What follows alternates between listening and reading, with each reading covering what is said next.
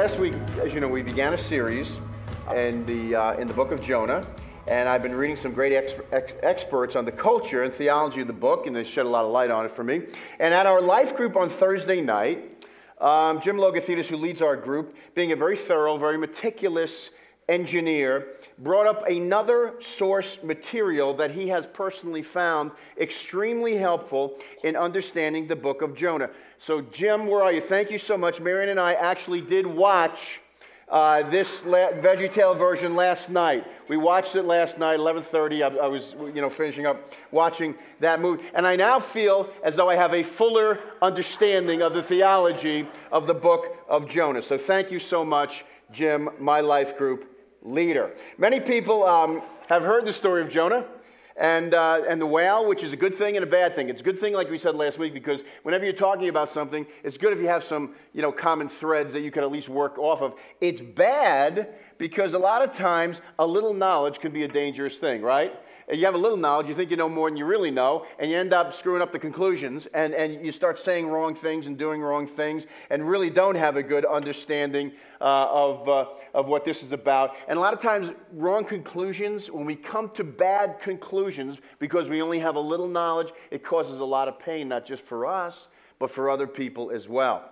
Now, many of the people who have heard the story, or think they've heard the story of the book of Jonah, believe that the message of the book of Jonah is basically this. You disobey God, and some terrible thing is going to happen to you. You're going to be at Wildwood this summer, and you'll be swimming, and a shark will grab you, take you out to the deep end, and swallow you piece by piece. Or, out of the blue, your company will be attacked and swallowed up by your largest competitor, firing 40% of the old company's workforce in the process. You see, a lot of people think that this is a story of you reap what you sow. Now, I believe that, it's a biblical truism and a biblical concept, right? You reap what you sow. That came from the Bible. It's not from Benjamin Franklin or something like that, okay? And I believe that. I truly do. But if you think that the book of Jonah is a story of you reap what you sow, you're wrong. That is not what this is about. That is not what the book of Jonah is about. See, the book of Jonah in a nutshell is this. A man runs from God, and God, not content to lose him, runs after him. But the way in which he ran after him, it's kind of an unusual way. It's not a natural way that we think someone would run after someone else. As Lee just read for us in verse 1, it says, "The word of the Lord came to Jonah, son of Amittai, go to the great city of Nineveh and preach against it, because its wickedness has come up before me."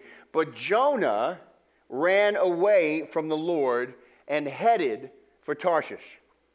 Now, Jonah, as we said last week, if you were here, wanting nothing to do with God's plans for his life, which was to travel 550 miles northwest to Nineveh, instead, and tell them that, you know what, you need to repent because judgment is coming, instead gets on a ship, as portrayed wonderfully in my new source material, VeggieTales movie. He goes 2,500 miles to the west, really in an opposite direction, which is quite comical because he states that he wants to get away from the Lord. And Jonah knew that he couldn't get away from the Lord.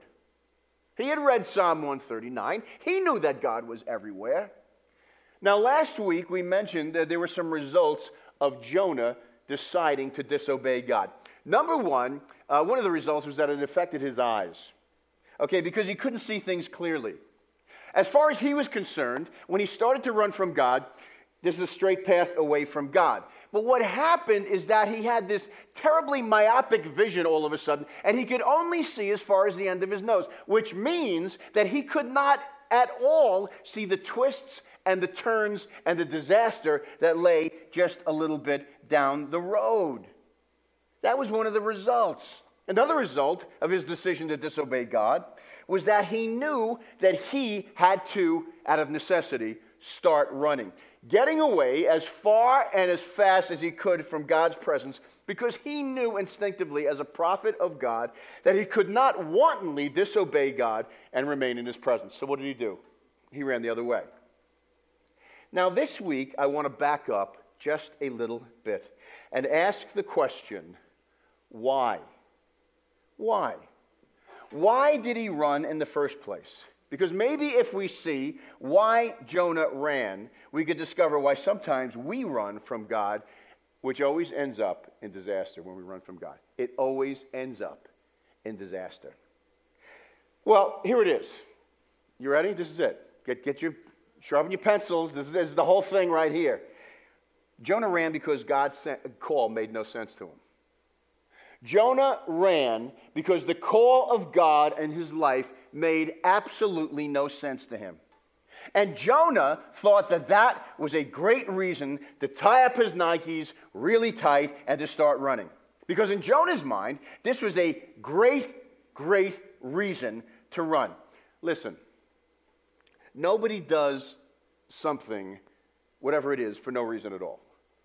You have to be crazy just to act willy-nilly and have no reason. Even then. People do whatever they do. They take actions for a reason. Now, it may not be a good reason. It may even be a sinful reason, but nobody does stuff just because they do stuff. They do what they do for a reason. Jonah thinks he has a really good reason to run from God. Now, I want to briefly skip ahead to Jonah chapter 4, which we'll be looking at in great detail a little bit further down in this series. And it is there that he tells us, we find out, the reader, why, in his mind, he had a good reason to fly, go put his Nikes on and start running. Now, this is a spoiler alert. I want you to know right now, if you have been following the series these last 2 weeks and you purposely have not read ahead the book of Jonah, you've never heard the book of Jonah before, and you really want to know, close your eyes right now and put because I'm going to just give you to what happens. Okay, basically, he gets swallowed by a big fish. He spends 3 days and nights inside the great fish. He's spit up on dry land. He goes to Nineveh. He preaches to them, and they actually listen to him. See, that's the story of the book of Jonah. Now, here's what God's prophet says at the time of the great repentance. That's going to be the name of the sermon about 4 weeks down the road, 3-4 weeks down the road. Here's what he says at that time. He said this. He goes there, he preaches, they repent. He said, "Isn't this what I said, Lord, when I was still at home? This is what I tried to forestall by fleeing to Tarshish." Notice Jonah knows he's up against the big guy. He's up against the big guy, and he knows he probably won't win, but at least if he could slow God down a little bit. This all makes quite a lot of sense, I'm sure, to everybody here, right? If he could slow him down a little bit, at least he can have some satisfaction. "I knew that you are a gracious and compassionate God, slow to anger and abounding in love, a God who relents from sending calamity." I can hear Jonah. "Not for nothing, Lord. Not for nothing. But this is why I ran in the first place. I knew this there was a small chance, a very small chance, but I knew there was a possibility that this could happen.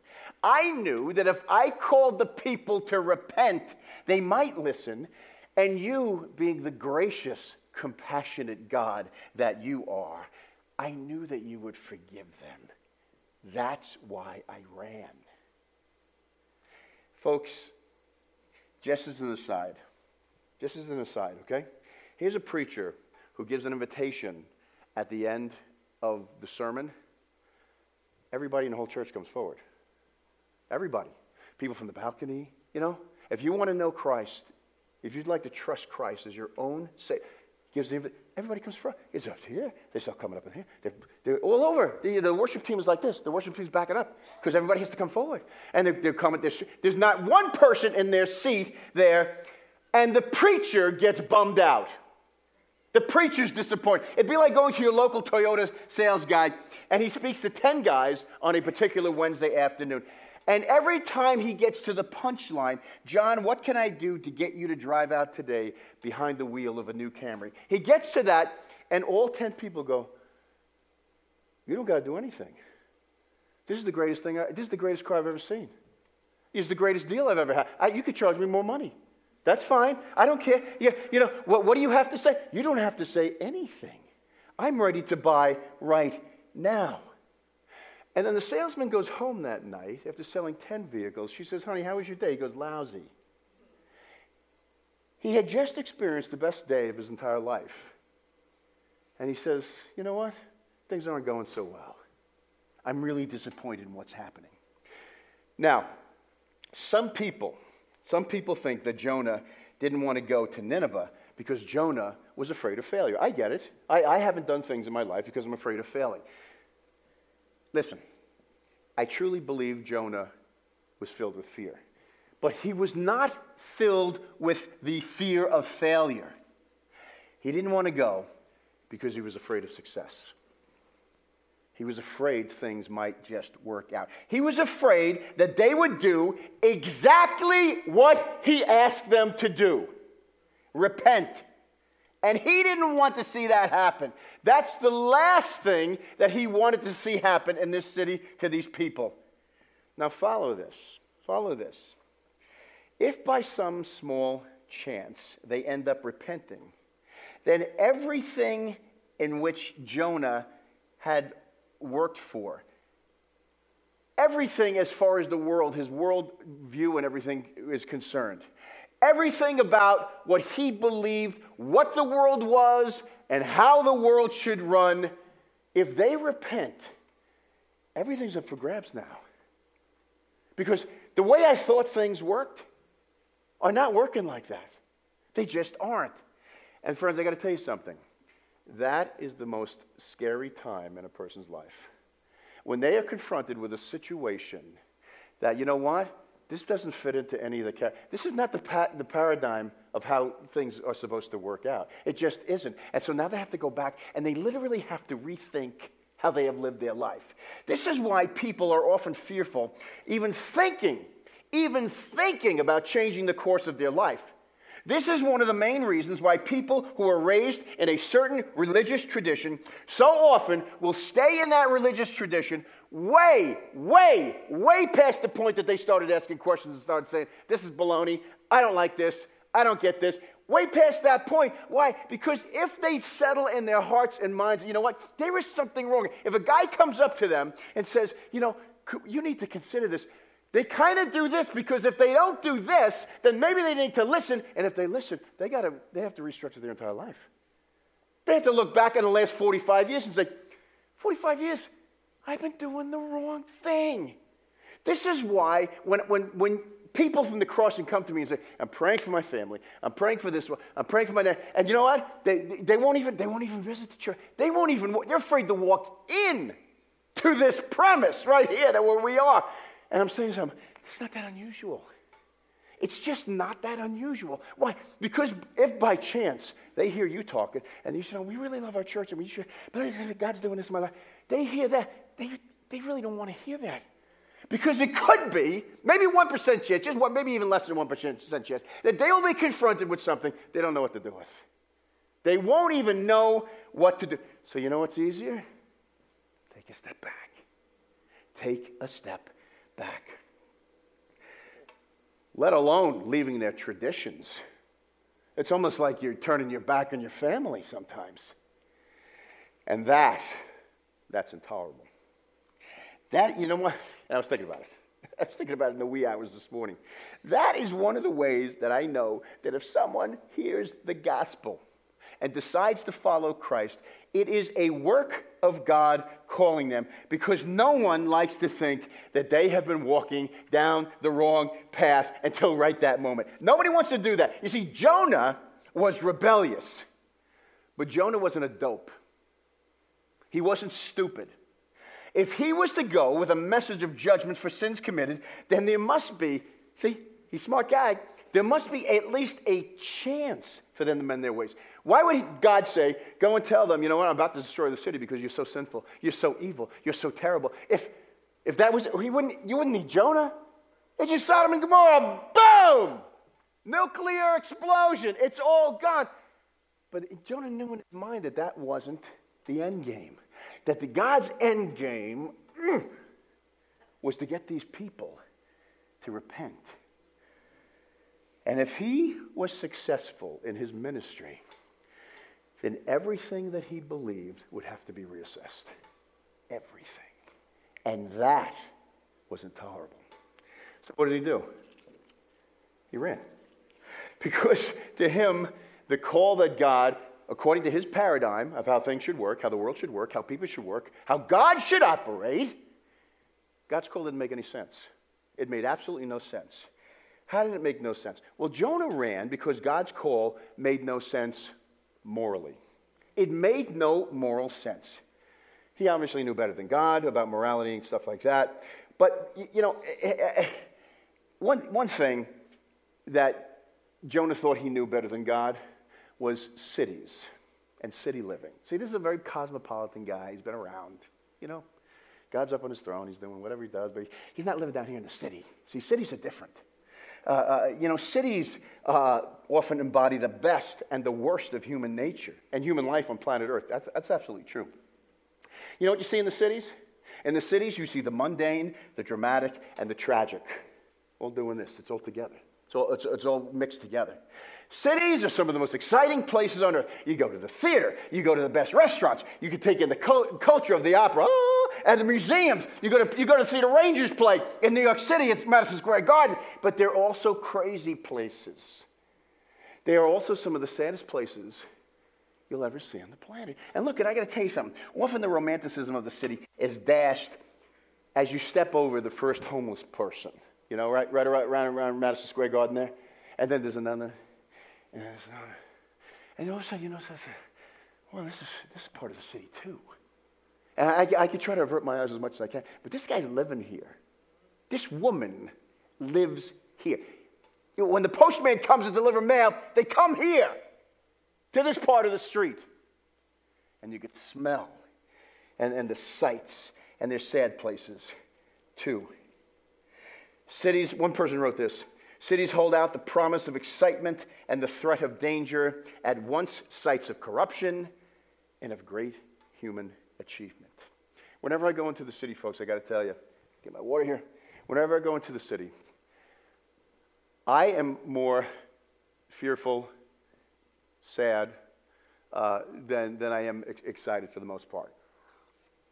I see some of that, the stuff that's not so good about the cities. You know what? I think Jonah did too. I think Jonah did. I'm not thrilled that I'm cozying up to Jonah here, folks. Believe me right now. But I think that's what Jonah would have said too. I wonder if Jonah would have questioned God, about, how hopeless and how evil and how corrupt cities were. God, you realize that this is a corrupt place, right? You realize that this town that you have asked me to go to, the greatest city on the planet, is corrupt. And folks, you know what though? When you think about it, follow me with this. If it's true that on this planet, only men and only women are made in the image of God, then where do you see, more than any place on the planet, the image of God displayed? Is it out in the country that we all want to run to? It's a little Brooklyn. Oh, there's a neighbor. My neighbor's 300 yards down the road.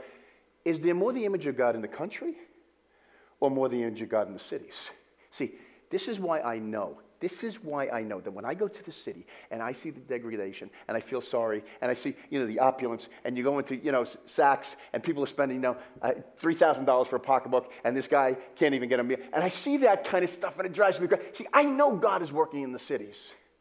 I know he is working in the cities because those who are made in his image populate the cities. His heart has got to be for highly populated places, even with all its many, many challenges. I'm not sure if Jonah knew that God knew that. I'm not sure if he knew that. And folks, I got to tell you, this is no ordinary city. This was no ordinary city. Nineveh was one of the most prominent foreign cities described in the Old Testament. And at the time of the writing of the book of Jonah, by far, not even a close second, by far the most powerful. You know how the second place guy is like a country mile behind the first? It's like, why even run? They are the most powerful, the richest, the most evil city on the planet. Jonah describes the city later on as really huge. We'll see. It took him 3 days to walk through it. Started on the west side, went to the east side, took him three days. And although sinful, Jonah gives no specifics about the city's evil beyond later on when the king makes his pronouncement. He goes, you know what? We're in trouble, the king says. And basically the king says, you know what? The citizens have to mend their evil ways and their violence. Here's the king. Here's the head of the government. This isn't a democracy. Well, we got to pass laws. We'll go to Congress. This guy speaks, and it's law. The violence and the evil of the city made its way directly back to him. And he is saying, this is an evil city. Now, Jonah was very keen on the political climate in his day. The historical Nineveh was the capital, and you can Google this later. It was the capital of the Neo-Assyrian Empire in the late 7th century BC. Now, there was no love lost. You have to know this. There was no love lost between the ancient Israelites and Nineveh. No matter what happened here in this story, this is separate now. About 150 years later, Nineveh was eventually destroyed. You know, Nahum, if you read the book of Nahum, you know what Nahum is? Nahum is a spiking the football, Nahum, the whole book of Nahum, when Assyria is destroyed by the Babylonians. That's what it is. Nahum is so happy. They're doing, today you're going to see they'll do something after a touchdown. They all pretend they're taking a picture of stuff. They all celebrate. That's what the book of Nahum is, that Assyria has finally been destroyed. Now, there was a time when they repented, at this time that we're talking about right now. We're not really concerned about the future.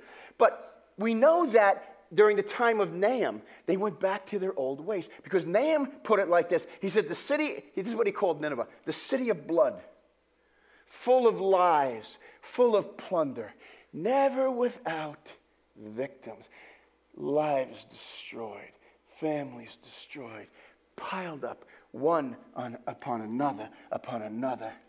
How easily we fall back to the same sins which once we were delivered from. Now, you can view the Assyrians' ruthless military tactics if you go to the British Museum in London. And what we know about Nineveh? You know what we know about the Assyrians? War. We know war. Basically, almost everything we know about Assyria and Nineveh has to do with war. They were a ruthless, warlike people. You go again to the British Museum, you'll see all about this. Assyrian national history, as it's preserved for us in inscriptions and pictures, consists almost solely of military campaigns and military battles. It is as folks, and I'm not going to be able to, I want to draw a little picture, but I can't do it justice, or injustice. I can't give it. It is the history of the military conquest of the Assyrians is as gory and blood-curdling a history as you can possibly imagine. The other day, I spent an entire afternoon reading about Assyrian culture. Folks, this is true, I could barely sleep that night. I could barely sleep. Known for its utter ruthlessness and effective military system, this is what historian Simon Anglin said about the ancient state of ascending Assyria. He said, Assyrians are an aggressive, murderously vindictive regime supported by a magnificent and successful war machine.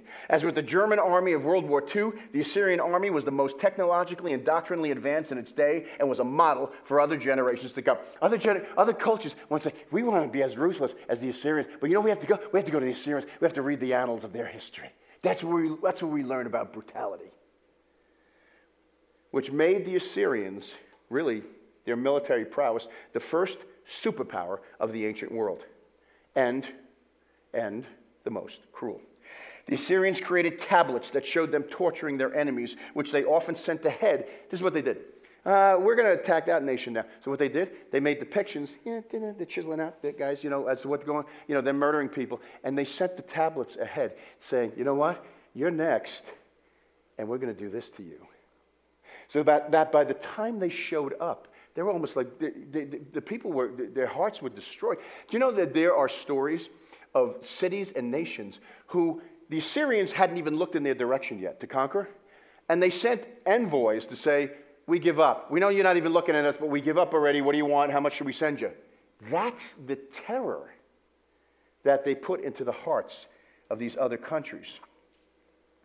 By the time they reached your walls, the stories had spread,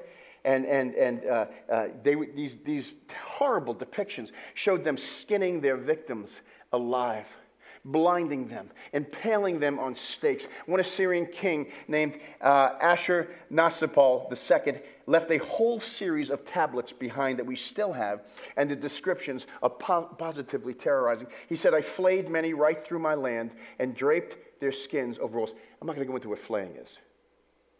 Okay? You Google it later. He boasts in one of the tablets, I burned their adolescent boys and girls alive. A pillar of heads I erected in front of the city. And after capturing the enemy, many times they would cut off both legs and one arm. Do you know why they would leave one arm? A stump in one arm? So that the Assyrian army, when they passed by, could shake their hands, mocking them as they bled to death. These were the Assyrians. When they killed a family member, they beheaded them in front of the family. They would take the head, they would put a rope around it, and they tie it around other family members as they led them into captivity or led them to their own death. When he defeated a rebelling city, this particular king, he made sure that they paid a huge price.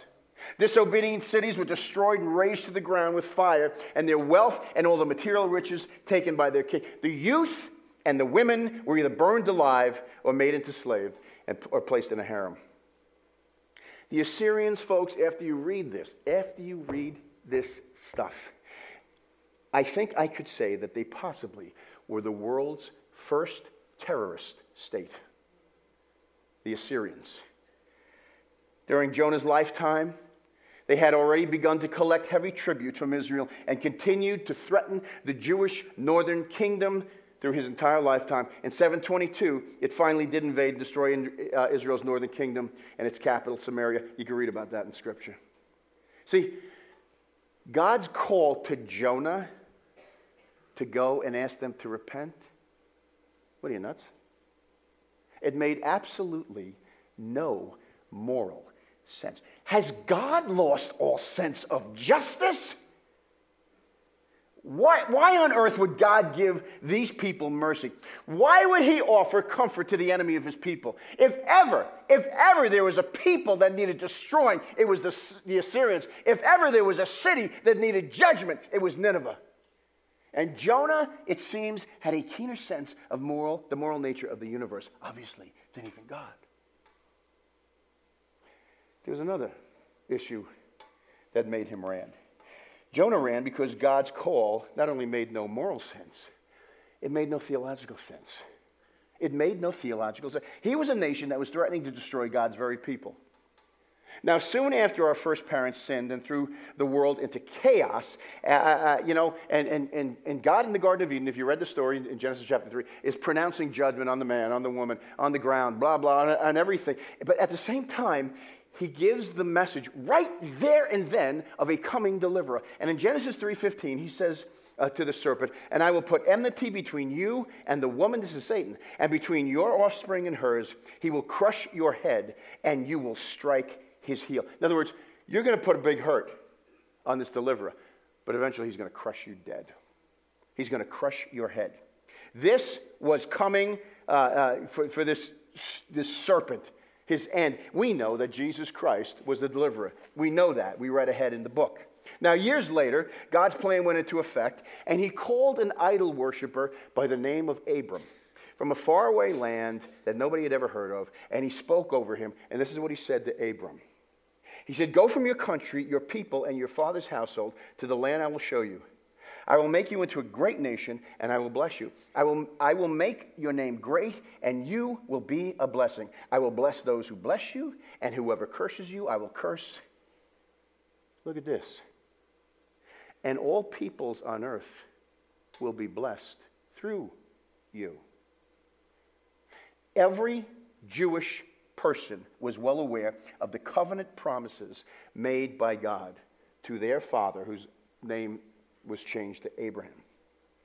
God had given his people a missional call from their inception. From their birth, he had given them a missional call to the world. But listen, folks, think about this one.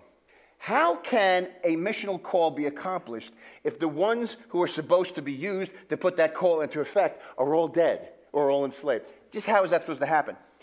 Nineveh at any time threatened to swoop down and destroy the very people, the chosen people of God, the people of the message. At any time, on any given Tuesday, they could have swept down and destroyed them. Always the threat, always the threat, always the fear.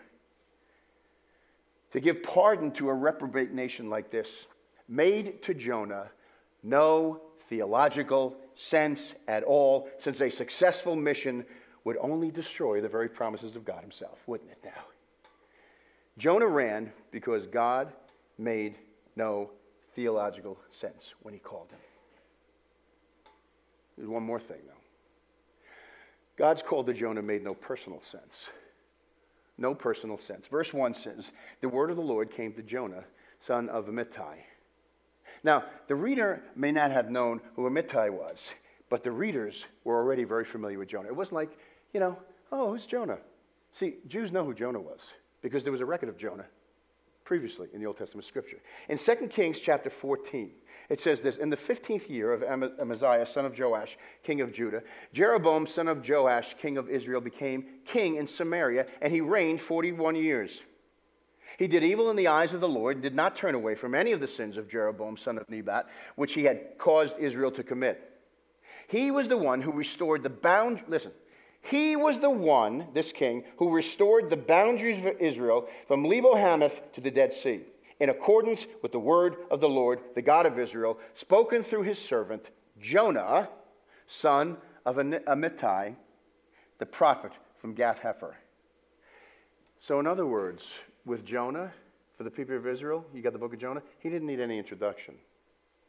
Now, listen, follow me. Many times the jobs of a prophet, very unenviable job. They had to go to the rulers, the movers and shakers and the rulers of their country and say, you guys are living in sin. You guys are screwing up. You're filled with sin. You're filled with compromise. You're filled with unfaithfulness. God is angry with you. Tough job. Yeah, tough job. Jonah was not one of them. Jonah was called on. You know what he was called on to do? To support the king and his aggressive military policy to extend the nation's power and influence. In other words, as the king was going out and he's winning battles, here's Jonah's job.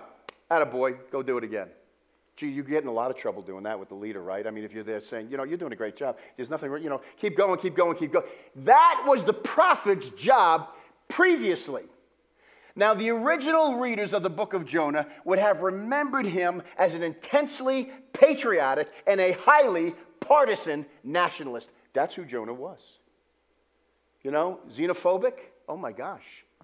Jonah was the guy who believed, Israel, and then everybody else is like, Israel, everybody else is like way, way down here. And here God sends this prophet to preach a message of repentance. With the hope of mercy to a people he both feared and loathed, and God asked him to betray the very interests of his country. Betray the very interests of his own country. This mission, folks, and I hope you're getting the grasp of this now, this mission was not only about the people of Nineveh. This mission was about Jonah. God called Jonah to save Jonah, not just to save the people of Nineveh. Now, dare I say that God in heaven was not shocked when the prophet upped and ran, revealing the fact that Jonah never really understood the heart of God and really never understood the missional call of Israel. But you know what? God was going to put him in a position where he was indeed going to be confronted with his own prejudices and his own self-righteousness. Why? In order to save him. To save him. Nothing about this mission made sense. It didn't add up morally. It didn't add up theologically. It didn't add up personally. This was not a mission. This was an evil plot against Jonah, as far as he was concerned. Jonah wanted those lifelong enemies of Israel, the dirty, pagan, evil to the core Ninevites, destroyed, not saved. Jonah looked at this as a fool's mission, as a mission from a God, his God, who had obviously lost his moral and theological edge. A God who obviously did not understand Jonah himself. Because you know what? Only a fool would try to go and seek reformation of a city so thoroughly evil and so thoroughly debased. Only a fool would order an operation that in its nature could upset and undo the theological underpinnings of a plan set in stone from the very Garden of Eden and threaten to destroy his people. See, only a fool. God was a fool. That's what Jonah thought. Jonah had determined, since he could see no good reason for God's command to him, then you know what? Since he couldn't see a good reason, there probably wasn't a good reason. In fact, I'm sure there's no good reason that it was even issued in the first place. We sit in the doctor's office, and he comes in with a biopsy report in hand and a grim look on his face. And your heart sinks. It just sinks. 3 times you made it to the final round of interviews. You haven't worked in 2 years. 3 times you hear, you know what? I was so sorry. It really came down to you and the other guy who got the job. But thanks so much. You know, and if we need you, we'll call. Thanks for applying. The seemingly made-in-heaven relationship. The kind you always wanted but never, ever dreamed that you would ever get. Now it's gone sideways. And your soul has been crushed. And all of a sudden your future has been taken away. I believe in God. I trust His Word. I thought I did. But now, in this time, I think He got it wrong. I cannot help but think that God got it wrong. I am seriously beginning to wonder if He even knows what He's doing. Does He? Or if my long-held belief in this sovereign, special plan for me was just something He just got wrong. I wonder if He knows what He's doing. Folks, listen. When the realization hits us that the God we had fashioned is not the real God as He really is, it is a crushing realization. Crushing.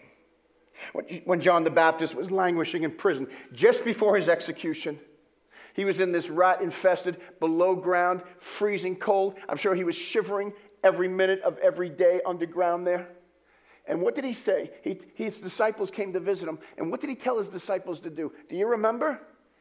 He said, go back to Jesus and say, are you the one? Are you the one that we were to expect? Or is there another coming? This from the man who not long before took his disciples and saw Jesus coming down the road and said, behold, the Lamb of God that takes away the sin of the world. Any doubt, John the Baptist, with that? No doubt. No doubt at all.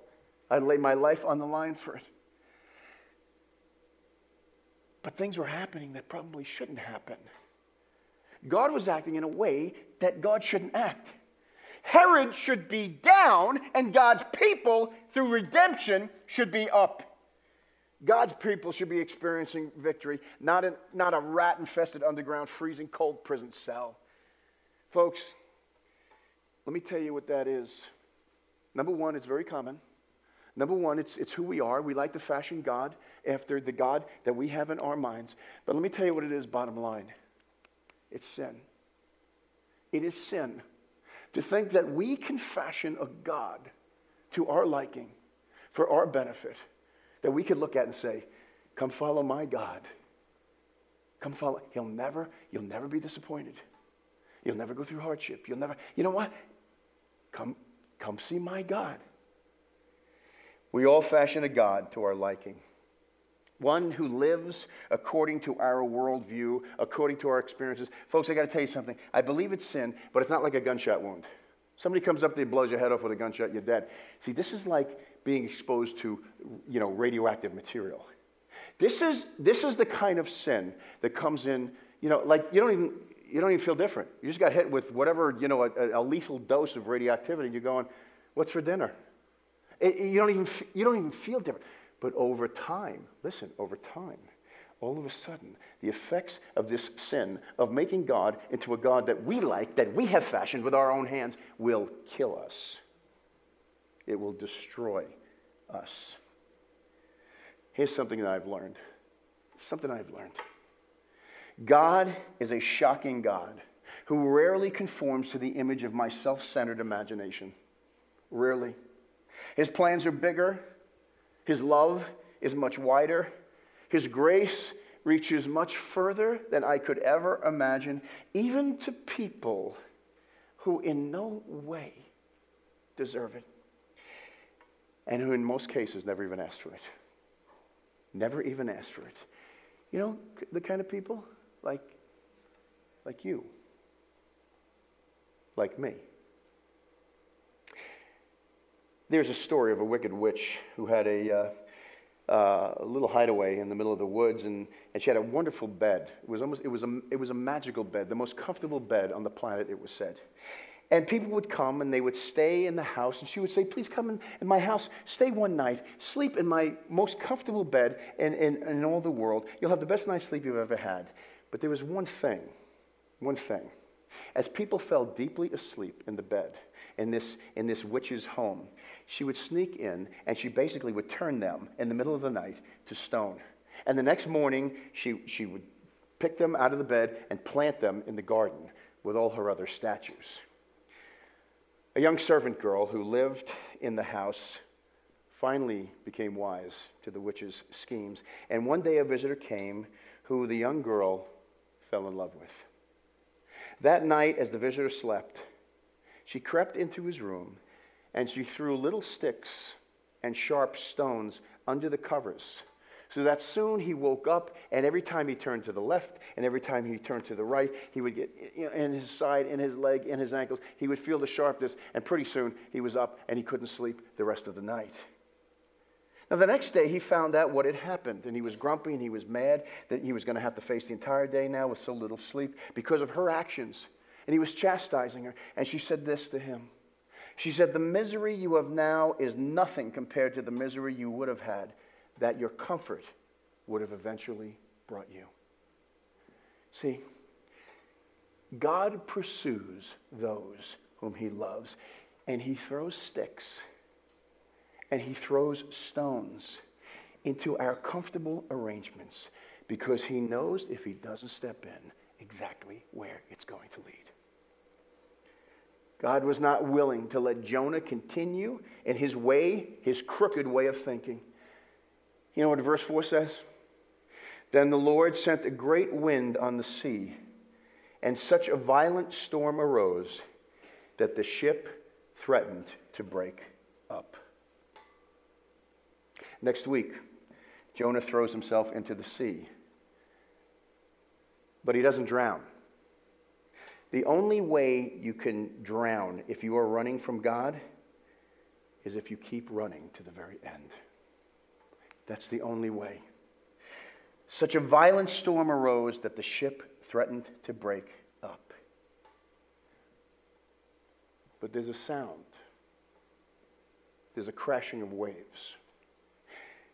The inscrutable, surprising, loving, gracious, all-knowing God is on the move. Can you hear him? Can you hear him? There is always love in the middle of a God-ordained storm. There is always a fish. And the only way you can drown if you are running from God is if you keep running and running and running to the end of your life.